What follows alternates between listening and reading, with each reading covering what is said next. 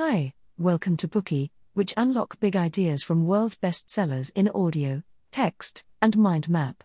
Please download Bookie at Apple Store or Google Play with more features. Get your free mind snack now. Today we'll unlock the book What Are You Looking At? 150 Years of Modern Art in the Blink of an Eye. This book aims to answer some common confusions about modern art. Why is modern art so hard to understand? Why is painting no longer the main form of art? What is the relationship between modern art and ordinary people like us? This is the history of a modern art revolution involving artists, rebellions, and innovations. The book tells the story of how artists liberated art from the tradition and control of the academy, how artists reinvented art education, developing new art schools based on the insights of Impressionism and Cubism. Finally, it explains why art has become something that ordinary people can't always understand at first glance. The book reviews the history of art's development from the 1860s to the present day, explaining the ins and outs of more than 30 modern art movements with representative works from nearly 100 artists. The book is a big project. To accomplish it, the author needed to be a connoisseur of modern art, with not only the eyes to appreciate art but also access to specific galleries and works and the opportunity to communicate directly with living artists. In addition, the author had to have superb writing skills and the ability to tell a great story. Fortunately, the author of this book, Will Gompertz, is just such a person. Gompertz had access to a wide range of exhibits and artists through his previous jobs as Director of Media at Tate Britain and as the first Editor-in-Chief of the BBC's Art Channel. For more than 20 years as a critic, Gompertz wrote widely, providing art reviews for both The Times and The Guardian. His professional consultancy work has supported many leading art institutions in the UK. To learn about the main content of the book, we will hear about it in the following 3 sections.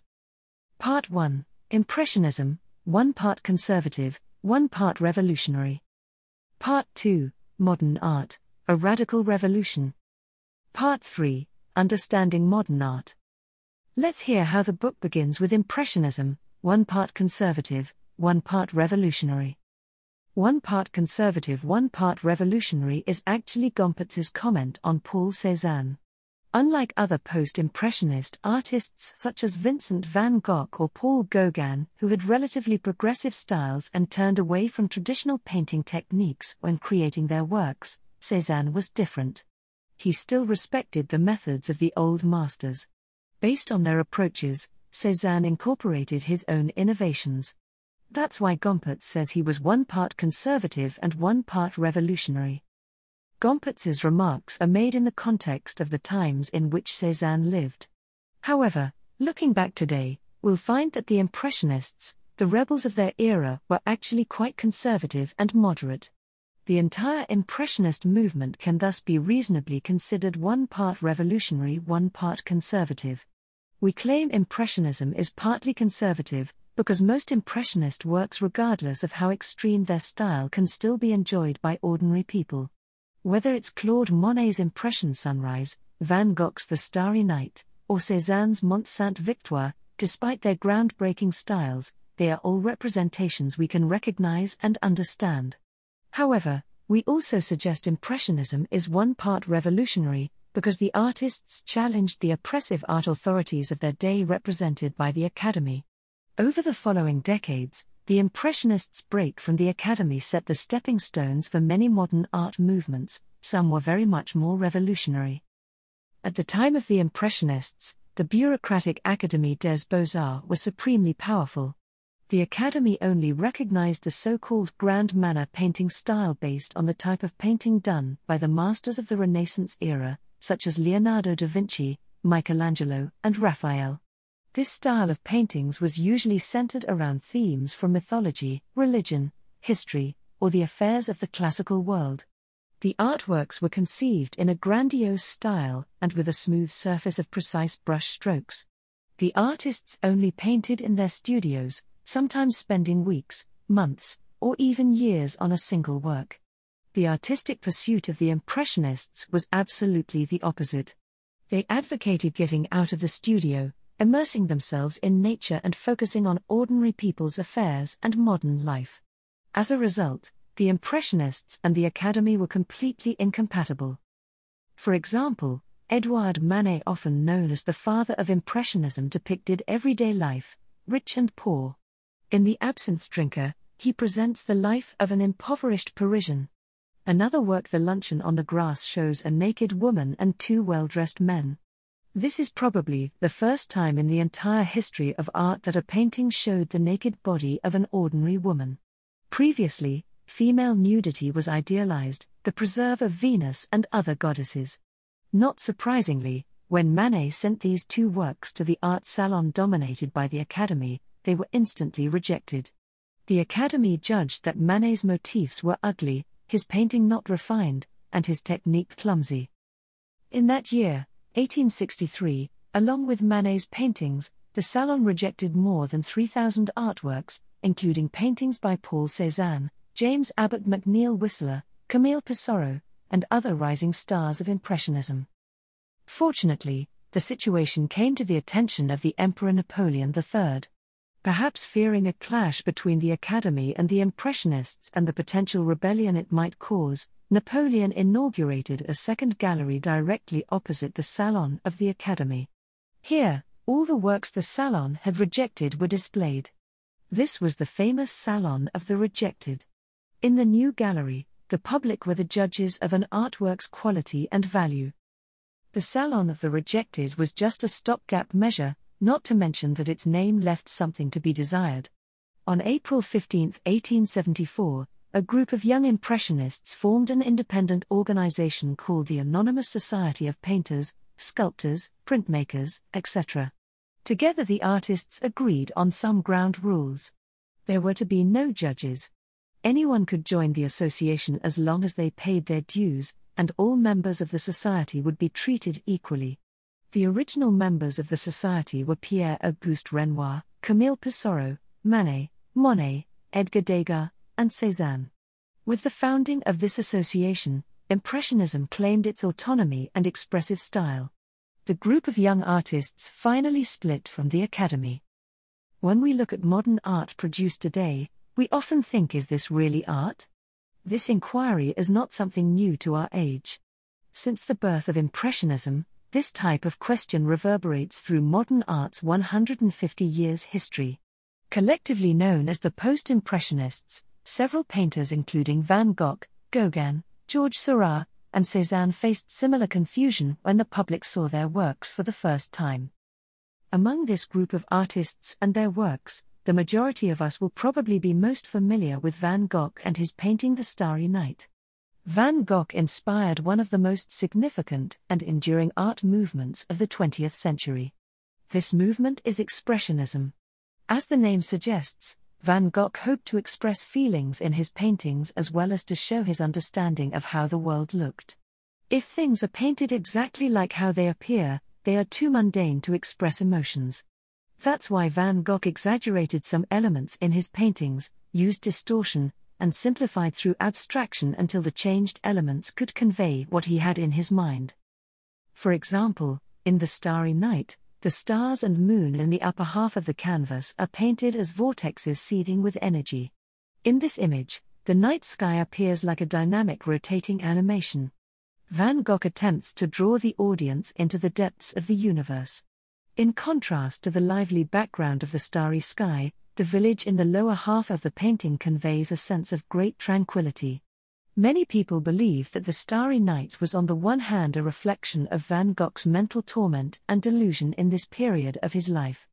On the other, people think the work conveyed his attitude, searching for hope and tranquility during a time of his severe mental breakdown. Either way, the picture communicates the power of Expressionism. Gauguin was a different sort of artist, an advocate of symbolism. Gauguin argued that Impressionist painters focused too much on the everyday. As a result, they forfeited the essential quality of an artist, imagination. Gauguin despised the materialism of modern life. So, he escaped Paris to stay on the remote island of Tahiti, where he lived with the local indigenous people, hoping to return to an original primeval state and draw on primitive forces. Through this experience, Gauguin also became a noted representative of the so-called primitivist tendency. His important symbolist compositions such as the Vision after the Sermon influenced subsequent movements like Surrealism and later abstract expressionism. Another artist we should not overlook is Georges Seurat. Seurat is the leading figure of pointillism, a style comprised of tiny dots of pure color. Seurat developed the technique using points of contrasting colors on a bright white canvas. Putting multiple dots of different colors close together, one color intensifies another, and the interrelation produces a luminous sparkling effect. Seurat's paintings are full of energy, just like a glass of champagne fizzing in front of your eyes. That's why pointillism is a unique form of artistic expression with an easily recognizable appearance. Van Gogh, Gauguin, and Seurat are all masters of post-impressionism. But if you must find a leader among the masters, who would it be? Pablo Picasso provided his own answer: Paul Cézanne. Why Cézanne? Cézanne insisted that Impressionists were correct to paint their subjects directly outdoors, but they should at the same time learn from the previous generation of masters and pay attention to the compositional structure of the painting. Some artists worked methodically in the studio, overly focusing on methods. Others painted rapidly outdoors, looking at real objects under changing sunlight, not too worried about pictorial structure or technique. Cézanne felt both approaches had strengths and weaknesses and needed to be unified. He thought that the task of an artist was to express their sensibility as logically as possible, understanding the things in front of them. This approach required the use of multiple viewpoints. Cézanne chose which aspects of the motif he wanted to highlight, allowing him to tweak the composition into an arrangement of greater harmony. In addition to these insights, Cézanne also conceived the influential idea that a painting of any subject was essentially an arrangement of simple geometric shapes on a flat canvas. Let's first look at what it means to use multiple viewpoints. Cézanne noticed that people don't look at nature through one eye like a camera's single lens and fixed position. People have two eyes and therefore see two perspectives. When we look at things, we might also move slightly, lean forward, or stand up. All these will change our perspective and make us see the scene in front of us slightly differently. Therefore, there will always be a difference between what the eyes see and what a painting could portray if it had a single perspective. In addition to seeing with multiple viewpoints, people respond to the world not only with their eyes but also through an emotional experience. What does that mean? Imagine 100 painters standing at the exact same spot, using the same perspective to paint. These artists will produce 100 very different works of art. Cézanne intended that by using different perspectives in his paintings, the final work would be more expressive than anything that a camera limited to a single viewpoint could produce. This innovation inspired Picasso and became the most important theoretical foundation of Cubism. We will talk about this in detail later.